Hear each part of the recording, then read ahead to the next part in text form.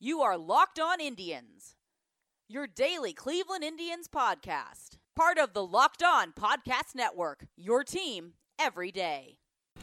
Hello, everyone, and welcome to Locked On Indians. This is your host, Jeff Ellis of 24/7 Sports. On today's show, we'll talk about some news around the league. We'll talk about the Carlos Carrasco situation. We'll talk a little bit about Yasiel Puig. And, we'll just kind of see from there. I want to remind everyone to download and play and do your part to help keep this podcast rising in the ranks so that we can get a share of that advertising revenue. All that helps in terms of just keeping the podcast on the air and keeping it going. I will just be honest, I am not getting rich or anything by that.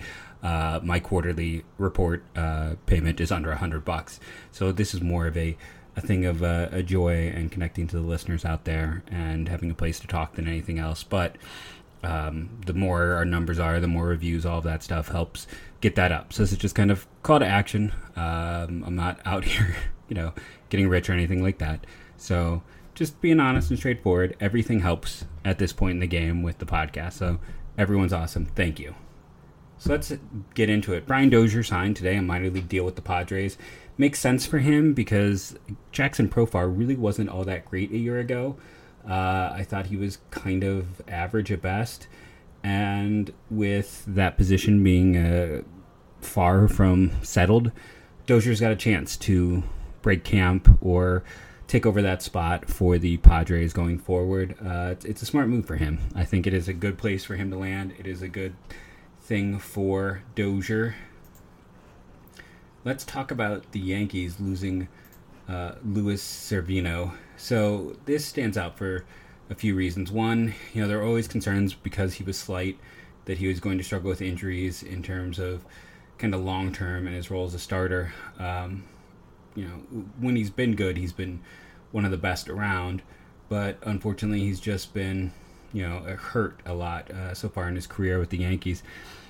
And it kind of gets to a bigger picture here for the Yankees because James Paxton is going to be out for a while as well. I don't think he's coming back till after May. Yes, they added Garrett Cole in there.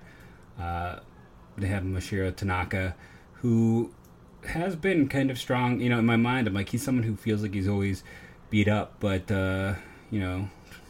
basically since 2015, he's gotten to, say 2016, he's pitched 27 or more starts every single year. So reliable, more of a mid-rotation guy for them. Then you're looking at someone like Jordan Montgomery. J.A. Happ is actually going to be an important part of this team. I'm trying to think who their other depth guys are. They also have the situation with Domingo Germán and his suspension for domestic violence. So the Yankees, for as much as people want to come out and be like, this is the team, their other bit, Jonathan, of course I would have this, I almost wanted to skip him, even though I knew he was one of the options. Lois Skaya, does Debbie Garcia get a chance?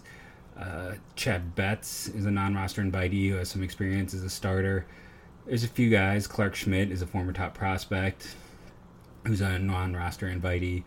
I don't know if any of these guys will get a chance, but yeah, for as much as you want to look at the Yankees and everyone kind of wants to anoint them, they're a very, very good team. But even when you look at their lineup, Gio Urshela probably just had a career year, and asking him to replicate that is unlikely.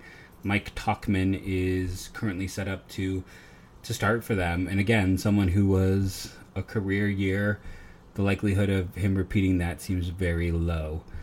We'll see how Andujar does coming back. He was someone I think most people expected to have some regression with. Aaron Hicks had Tommy John. So they have some guys. And James Paxton's injury, he had microscopic lumbar discectomy, which just doesn't sound good. So I don't think the Yankees are quite as foolproof as everyone thinks. And honestly, if I was making a thing right now, I'd probably pick the Rays to win that division. I'll put it right out there and be honest. I think the Rays have more depth, better talent, better pitching. The Rays might be the best team in the American League. There's a chance of that. So just be honest there. At least that is my view. So just want to talk about the Yankees a little bit there. And if their pitching completely upends on them, when Clevenger comes back, the Indians could have a crunch of pitchers. And that's where a team like the Yankees could be interesting. Now, the Indians aren't going to move Clevenger or Beaver, so let's move on from that. Unlikely to move Sabal either. But let's say, Plesac and Plutko are pitching well. Maybe this is an opportunity to, package one of those guys with another piece. And maybe if you're the Indians and someone like Luplow is not working out as a full-time outfielder, try to get a Clint Frazier out of the Yankees, who's beyond buried and is going to start the year in AAA and is a interesting player. Or if Andujar is another guy, there might still be a situation, and that's why I want to talk about the Yankees in particular, because of their lack of pitching depth. If guys can come out and pitch well for the Indians, there's also always the chance, honestly, with the way the monetary situation is with Cleveland, that you could do something like, Plutko in hand for, something like Andujar, Frazier, something like that, where the Yankees are going to, now you are making them better. But if you're the Indians and Brad Hand is your third best reliever at that point, at the cost of the player, it may not be as effective, especially if they were to somehow roll that into acquiring another piece, like using that extra flexibility to add someone who could help them. All of this is just conjecture and projection, but just things to keep in mind. At the end of the day, the Yankees do not have a good minor leagues. They don't have much to trade from outside of those guys like Andujar, like Frazier, who were top prospects and have had some success in the majors. So it's going to take something like that. But again, we'll have to see. Like if Urshela turns back into who we think he is, he's not really a league average starter at that point. And then what do the Yankees do? If Mike Tauchman turns into the guy who was let go by Colorado, what's that? All of a sudden you need Frazier. So we'll have to see. Luke Voit very much came back to earth last year for them as well. They're an interesting team because, yes, they have some excellent players, some absolute top shelf talent, but they're not super deep just because of what they've done the past few years and the moves they've made, the players they have traded.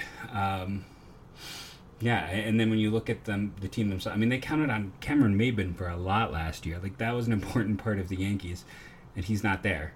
At some point, age, I think, will affect Brett Gardner. He's going to turn 37 at some point during this year. He was one of their better, more consistent players at points a year ago just because he could be counted on. The big guys in terms of Torres, Judge, Sanchez, and Stanton, we know what they'll do. It's kind of the other players. They had a lot of guys a year ago that had career years between, LeMahieu, Urshela. The year before that, I felt like Andujar. Well, like I said, it's going to be interesting to see.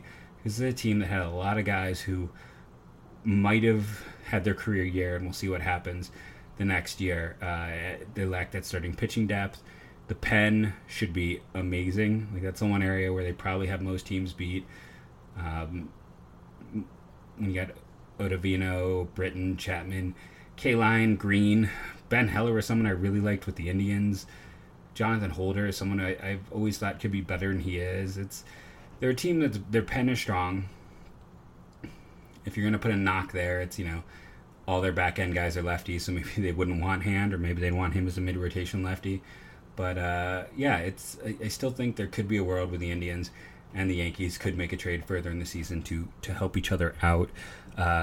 It's always dangerous because then you can face those guys, but it's just something to consider as we move forward. I'm always going to be looking at ways, much like a football team, to work the edges, work the sides, try to get a little bit better in ways that make sense. Enough about other teams. Let's talk about the Indians. Carlos Carrasco is day-to-day with a hip flexor strain. Yeah, right? We kind of went doom and gloom, but it's great to see it's something small. He'll obviously get a chance to rest. Now, he's one of those few guys where I think spring training matters. After having missed so much of last year and been in various roles, they are counting on him to be an important part of this team.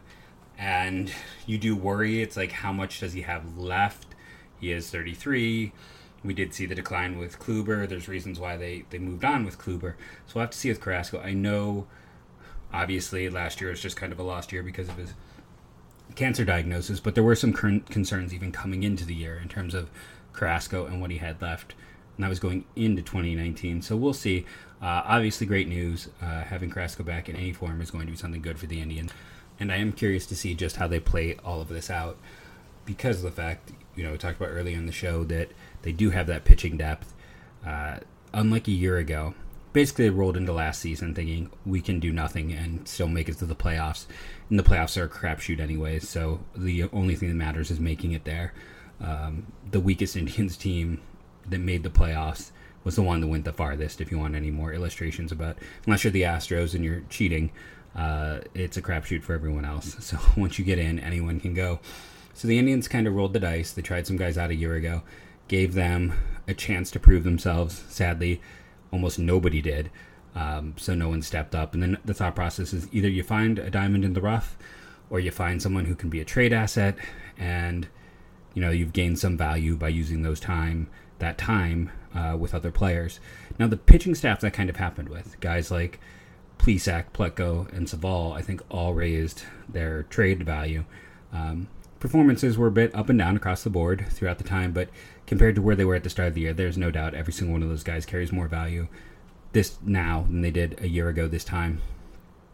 And with the pitching rotation, I bring this up because while they know that they can't take that kind of slow play approach this year, I think with the rotation, that might be the advantage that they're looking at, as opposed to signing an Andrew Cashner, who's probably the top starter left, or an Aaron Sanchez, someone of that ilk or level, trying to go out and making that trade for Ross Stripling, who could be gotten maybe relatively cheaply from the Dodgers. They're going to roll out with the guys they know. They're going to give them an opportunity. And if any of those guys comes out and pitches well for the first 2 to 3 months of the year, that's going to just help their value. And maybe that does become another player that they can look to move or change their role, find some additional value. We talked about the Yankees. They lack pitching. A lot of these top contending teams could use some more depth in their rotations. The Astros are kind of an obvious one as well in terms of lacking pitching depth. Los Angeles Angels, who went out and made some big additions, are another team like that. Looking at the American League, I don't know how good Boston will be, but their pitching has some issues. The White Sox could use pitching depth. In the National League, it feels like outside of the Dodgers and Arizona, most of those teams could use some additional pitching here and there. So it's going to be interesting to see. If you can have someone come out and perform well, and then that gives 2 years of data, there's a chance that mid-season you could look to move on, especially because we kind of know what the rotation's likely going to look like. I think we're all expecting it to go Bieber, Carrasco, Savall, Plutko, Plesac, with guys like Rodriguez, Moss, McKenzie, Henkes, Allen, kind of all in that next group fighting for a chance to come up when there's injuries or needs for depth. Those are kind of the usual suspects, as it were, when we project things out.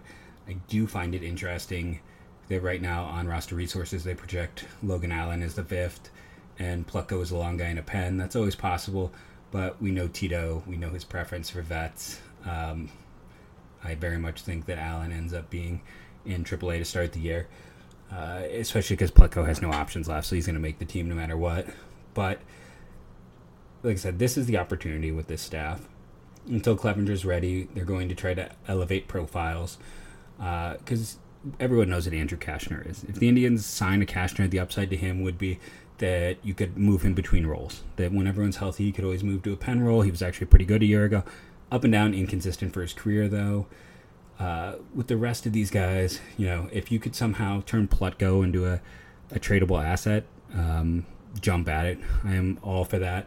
Again, because he's out of options, and to me, he's kind of the definition of a fringe arm. He's a nice guy to have, but when you have as much pitching depth as the Indians have, he's one of those guys that I would definitely be willing to move on from to get help in some of these other areas. So let's really quickly talk about Francisco Lindor and the Padres, because I have a lot of angry Padres fans out there. Sorry, that got very loud on there. In the Twitterverse, as I've just pointed out to them, that the Indians don't have to move Lindor. I love the comebacks. Well, look what little the the Orioles got from Machado. The Indians better move Lindor now. And I'm like, they move him next year, they're going to be able to, get more than a rental price. Plus, the Orioles front office at the time was pretty much incompetent, and that's what got them fired, is they couldn't seem to do anything well. And it was just kind of a non-stop disaster show in terms of player development and acquisition. So that was one of them. The other one being, the Indians just should rebuild. If you can't keep him, they're going to be in a rebuild. I'm like, the Indians' approach isn't rebuilding. They're trying to do this never-ending, 85-win team. Basically, they're going to try to always be in the hunt with, again, that whole idea that anything can happen in the postseason. It's more important to make it than to win, 100 games. Doesn't matter. It's important to get in and have the opportunity. Then that's more important than having the most dominant lineup possible, which again I was told is wrong. And then my third favorite from Padres fans was that the Indians they definitely want Taylor Trammell, to which I reply, the Indians essentially had him and traded him. When you look at how a 3-team deal breaks down, the Indians could have just traded Bauer for Puig, Trammell, and Scott Moss. But they essentially flipped Trammell to the Padres for Franmil Reyes, Logan Allen, whose stock was down at the time, and Victor Nova, who was a rookie ball prospect, which means not a ton of value. So it was essentially Trammell for Franmil Reyes and some stuff. If the Indians really loved Taylor Trammell, they wouldn't have done that deal. Like, if he is the guy, if you view him as a potential star in center field going forward, he's already in Double-A.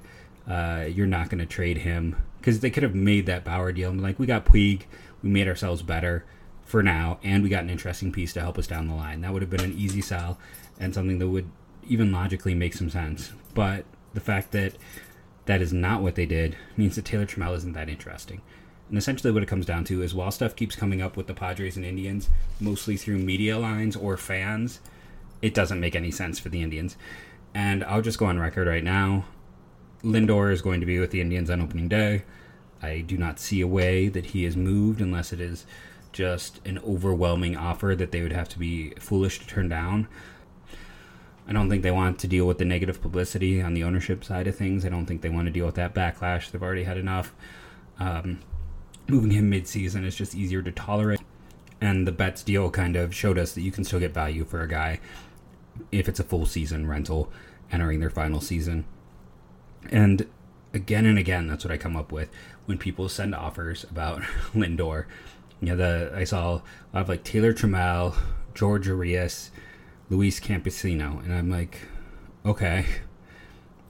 So the Indians move Lindor to get no one who helps now, a pair of guys in high A, and only 2 of them top 100 prospects, and only one of them, considered more of a top 50. It doesn't make sense. And when you get down to it, the Betts deal set a standard. Betts is a better offensive player, but Lindor plays a more valuable position, and his defensive value, to me, makes those two players kind of equal overall in terms of value. Now, for Betts, Boston got a proven outfielder who's a 2 to 3 WAR guy who can play up the middle and is proven. Like, Trammell's best outcome might be what Verdugo is now. So you're gambling there. The other pieces in that deal with the rework, I've already expressed how much of a Connor Wong fan I am, but yes, he's not a top 100 guy. He's a guy who was kind of borderline top 10 for the Dodgers in a lot of places, but I think he's a really nice upside piece. And Jeter Downs, who is an up-the-middle shortstop, who's already in, the higher levels of the minors, is a lock to stay at shortstop and is considered kind of a top 60-ish prospect. Like, I'd rather have Downs and Campesino, even though catchers are harder to find because one's in the upper levels and one's in the lower. So, plus, remember, the Dodgers also gave about, $48 million in cash savings, which is nothing to sneeze at. That is a lot of money. That's more than we have seen. That's significantly more. That's like buying what we've seen when they sell comp picks. Comp picks are typically around like $4 million in savings. So what the Dodgers took on is the equivalent of like 12 first rounders in comp picks. Now that value has changed and evolved over the years. And even if you want to view the Indians trade a year ago where they traded their comp B pick to the Mariners and got, a lot of parts and pieces in there. But one of the big parts was essentially that they got $5 million in cash back. So if you view a round 2 one as $5 million, so just double it for that round 1 one at $10 million. That's still the equivalent of nearly 5 first-round picks. Like, that is a lot of value in taking on that salary because David Price isn't good. Like, David Price, even if the Boston Red Sox picked up half that salary, which we know they did, he's not, no one wants him at that. Like, that was still the Dodgers getting additional value or giving additional value to the Red Sox was taking on that contract for Price, because Price, as we've talked about, could be very well washed up. Like, statistically, he could be very near the end of the line, if not already there. So any deal that people float me is always less than that. And the Indians aren't going to trade 2 years of Lindor for less than the Dodgers got for Betts. And I don't care that they got a reliever for Kluber. They valued that reliever a ton. They put a high value on him. We've seen some of the rankings in terms of stuff. It's pretty clear that in terms of relief ceiling, that this is one of the best guys out there. The Indians saw something with that, and when you compare it to some of the other values of players they were looking at in other Kluber deals, this is a guy for them. This was a guy they wanted, and the fact that they got a reliever for Kluber doesn't change the Lindor situation on any level. So Lindor isn't going anywhere. The Indians aren't going to move Lindor unless it's a premium pick in the center, or, premium player, I should say, and then at least 3 to 4 other pieces. They got 5 pieces for Bauer, and they're probably going to be looking at something similar to that for Lindor. And they got 5 pieces, 2 that help them now, 2 that were in the upper minors for pitching, and 1 lotto ticket. So that is very likely the same type of deal they're looking at, which is 2 guys to help now, 2 who are in the upper minors, and 1 low-level lottery ticket, which makes the Padres a bad fit because they don't have that. A lot of their guys are kind of more in the lower levels, and that is going to make any trade difficult unless it's another 3-teamer, like, to just spitball real close here at the end. The best deal I could think of if the Indians were really going to move on from Lindor and try to get better would be, Lindor to the Padres, mishmash of prospects to the Royals, and then Solar and Merrifield to the Indians. No matter how you judge those guys, they're big offensive players. The Indians would have 3 DHs, which would be interesting to see. Again, at that point, if Santana hasn't shown much, he's very easy to let go, and Solar becomes a full-time DH. But the reason a deal like that makes sense is it's multiple years of control. It's upgrading 2 places in your team, and again, multiple years of control. Who shifts to shortstop? That circuit's interesting. Or maybe, you have to have someone shift to shortstop. I don't think you necessarily want to mess around with Jose Ramirez. Cesar Hernandez does have some experience there, so maybe you can do a stopgap thing. It would be something to figure out. Merrifield could, of course, go to second. He could go a lot of places, but it's basically a deal like that, and that's probably more than the Indians honestly could get for Lindor. To get those 2 players, you're talking about like an MVP candidate and one of the better contracts in baseball. But my final point here is it's going to take a deal like that for the Indians to even consider moving on at this point. We'll revisit in July. We'll see where they stand, how the team's looking, how Lindor's playing, all of those little bits and pieces. But at this point in time, Lindor is going to be a Cleveland Indian come opening day. I don't know if I can say the same for guys like Chris Bryant and Nolan Arenado. Those also aren't the ideal fits for a team like the Padres. Honestly, the Padres should be going out there and trying to trade for Whit Merrifield themselves rather than running out Profar and Brian Dozier. That is what they should be doing. You already have Fernando Tatis. I wouldn't want to mess around with him. I wouldn't want to be moving someone all around at a young age. I just would be happy with the fact that we could have a potential star MVP of our own with lots of years of team control to go. Well, thank you for listening. That was our Monday show.